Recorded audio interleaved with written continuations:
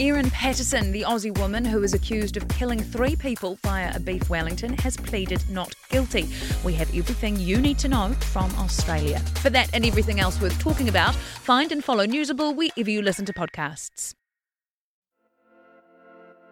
Kia ora, I'm Philippa Tolley and welcome to the Long Read from Stuff. In this episode, we're delving into the archives to bring you one of the best examples of our long-form journalism, beautifully read. This week's story is called Too Bland for Bond. It's by Lee Kenny, who joins us now. Hi, Lee. Hi, Philippa. Now, we are, of course, talking James Bond. And there are mutterings in the industry about a new Bond film next year or maybe the year after. So why wouldn't they choose New Zealand to film it? Look, we have the scenery, we have a diversity of sites really close to each other. Why not? Yeah, that was the aim of my, investigation, was to try and explore why James Bond has never been to New Zealand. In 25 films, he's visited more than 50 different countries, but has never, ever been to New Zealand. So I spoke to some film experts. I kind of spoke to some academics to try and ascertain why that was the case. But what made you think of latching onto the story in the first place? Are you a long-term Bond fan? Yes, I am. I've always been a fan of the films. I guess as a kid, my nan would take them off the TV and show them to us. In my teens, discovered the books, Ian Fleming's novels. So it's always very exciting when a new film comes out. So we know the days of the last James Bond, Daniel Craig, have come to an end. Have you any picks for who will be fulfilling the role of the next James Bond? Yeah, I do. And I think slightly differently this time around, when Daniel Craig was offered the role in 2005, there wasn't a huge variety of choice, whereas this time around, I think it's slightly different. For me, I think it'd be one of 2 British actors. There's Regé-Jean Page, who people would be familiar with from the Bridgerton series. I think he would make a great James Bond. But I think the front runner is Aaron Taylor-Johnson, who again, I think, would be very suited to the role. So I'd be happy with either of those 2. Thanks, Lee. Now, we'll let you get on and read Too Bland for Bond. A buzzer sounds, and a voice is heard, gruff and authoritative. Miss Moneypenny, send 007 in. And so begins another James Bond adventure. The British agent being dispatched to another far-flung location to save the world once more. From his first cinematic outing in Dr. No in 1962 Mr. Smith and Wesson, you've had your 6. to his latest mission in No Time to Die, Is this desk configured? the globe-trotting super spy has visited more than 50 countries. He sailed into Venice, scuba dived in the Caribbean, and even gone into space. But he's never visited New Zealand.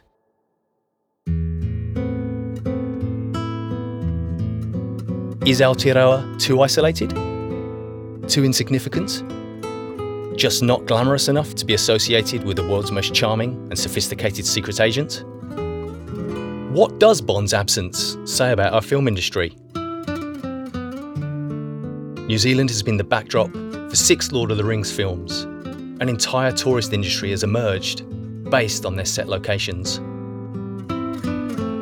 As a country, we've made no secret of the fact we like it when international film studios choose us as the place to film their latest blockbuster. Hollywood maestro James Cameron lives here now. New Zealand even has 007 pedigree. 2 Kiwis, Martin Campbell and Lee Tamahori, have directed James Bond adventures. Despite all of this, the closest New Zealand has got to appearing in the famous series is 2 measly name checks. You can just make out the words New Zealand on a control panel in the United Nations in Live and Let Die. And in GoldenEye, we were the butt of a joke about secret transmitters being based in some hopelessly remote and irrelevant location. I've never been to New Zealand, the CIA officer presented with this information protests. Even these crumbs have been tantalising enough for 007 superfans in New Zealand. Aucklander David Smith, who became hooked on Bond as a teenager, watching 007 double bills at his local flea pit cinema in Manurewa, and even has a 007-themed number plate on his car, remembers hearing the line in GoldenEye when he first watched the film in 1995. "It sent shivers down my spine," he says. "I think it was one of the first times I heard New Zealand mentioned in a foreign film. Maybe it was a Martin Campbell plant."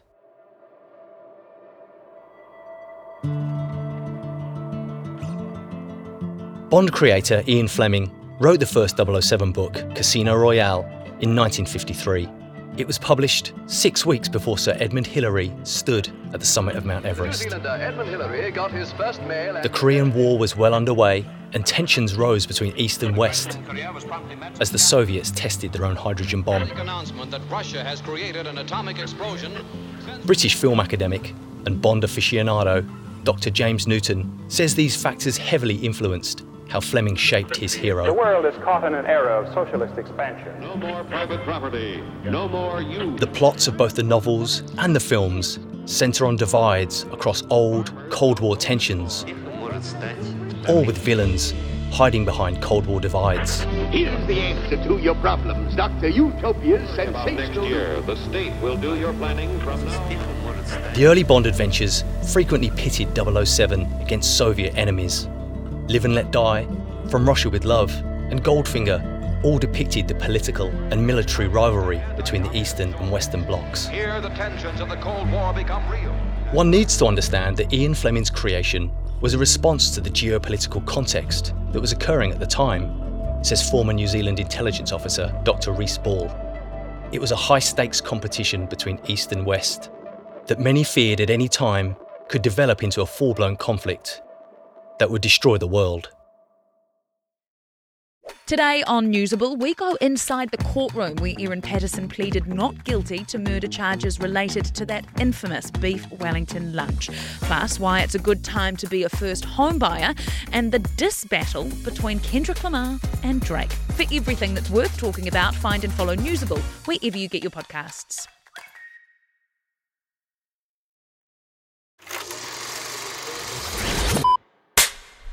Although New Zealand was aligned with the Western powers during the Cold War, it was a world away from Checkpoint Charlie or the Bay of Pigs.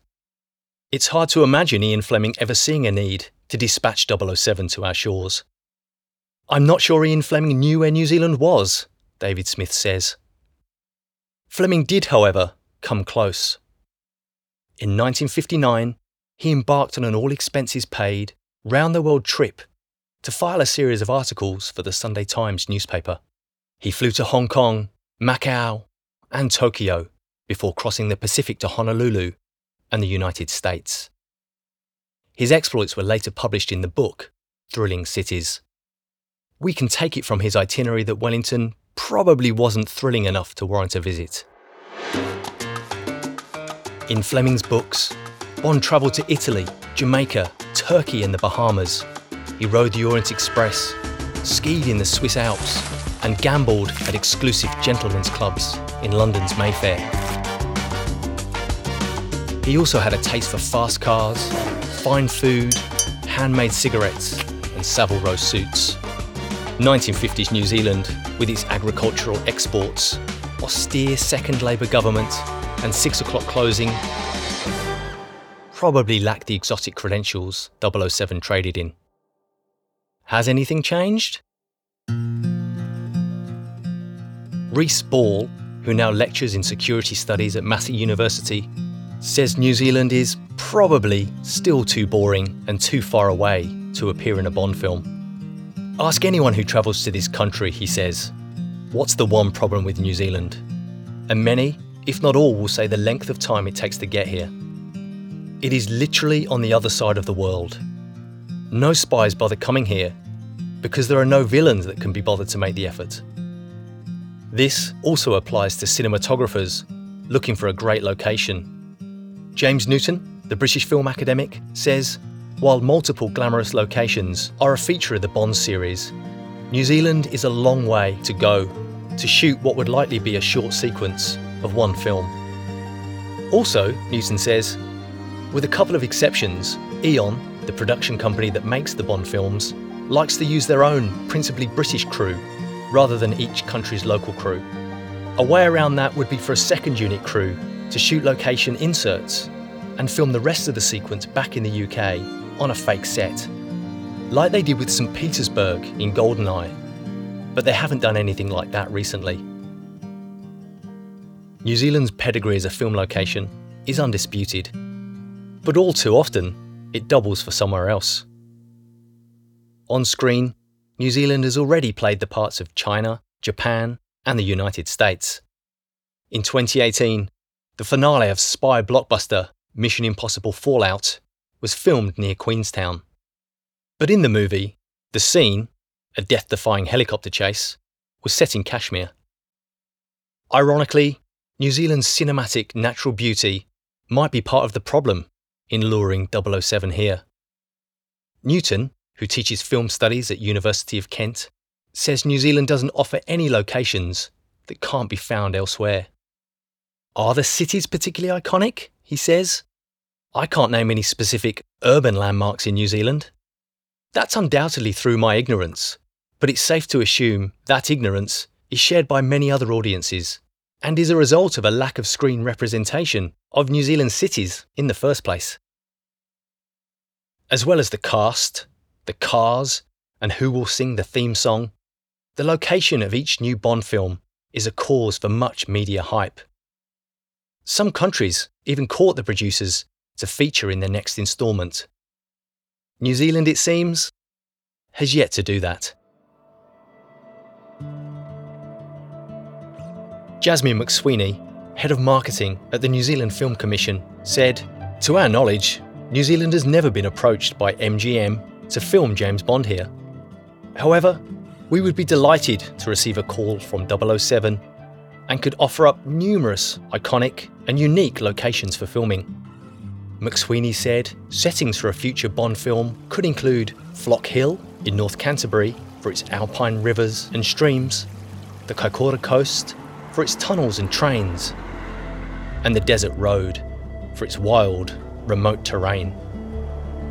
David Smith, the 007 superfan from Auckland, doubts a Bond adventure will ever be set here, even with all the film and special effects expertise in the country.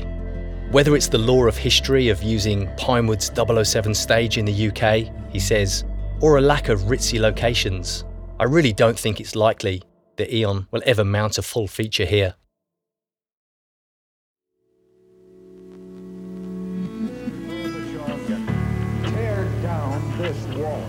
Within hours of East Germany's decision to let its people go by opening the wall has suddenly become irrelevant.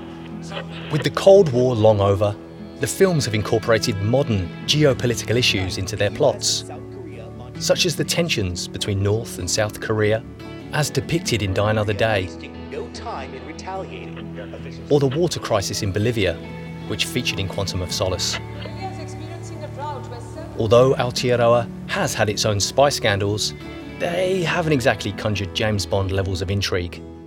In 2018, international events moved our government to confirm that there were, in fact, no Russian spies in New Zealand.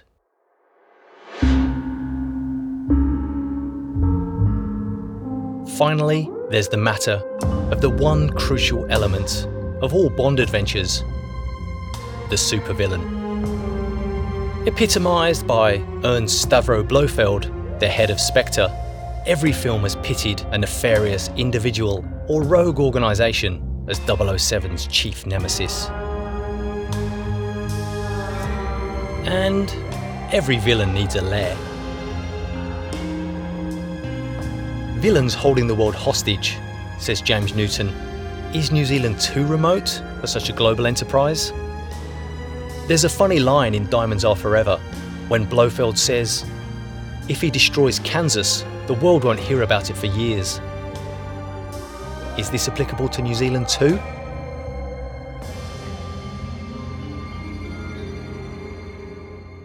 No Time to Die is Daniel Craig's final outing as 007, and the hunt will soon be on to find a replacement.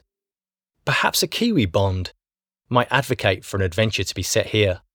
Although born in Northern Ireland, Kiwi Terence Cooper played one of multiple James Bonds in the 1967 comedy Casino Royale, which predated the Daniel Craig film of the same name by 39 years.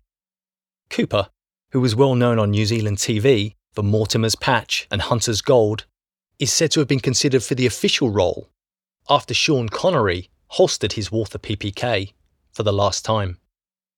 Other Kiwi actors have also been linked to the role.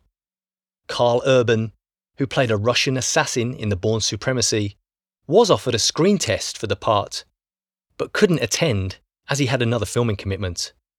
And Sam Neill famously auditioned in 1986 before the part went to Timothy Dalton. His screen test can be seen on YouTube. He holds the iconic Walther PPK and delivers 007's famous introduction. "My friends call me Bond," he says without a hint of a Kiwi accent. "James Bond."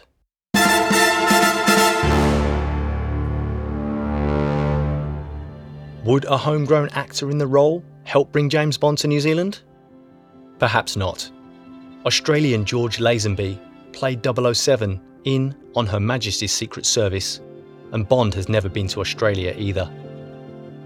"That's probably as close to Bond as we'll ever get," says Paris.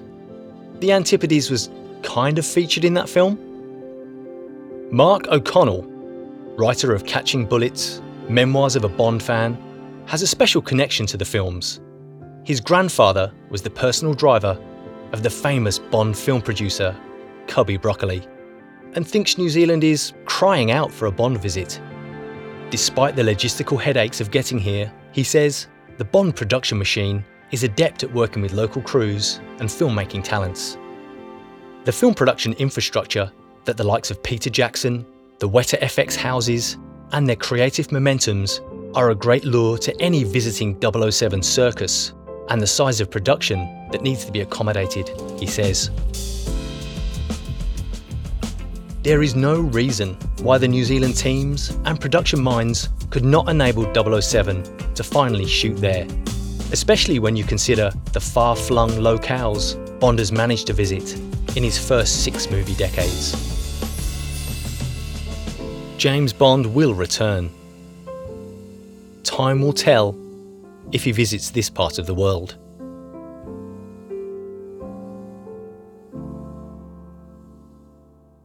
That was Too Bland for Bond on the long read from Stuff, written and read by Lee Kenny. The audio for this episode was edited by Connor Scott.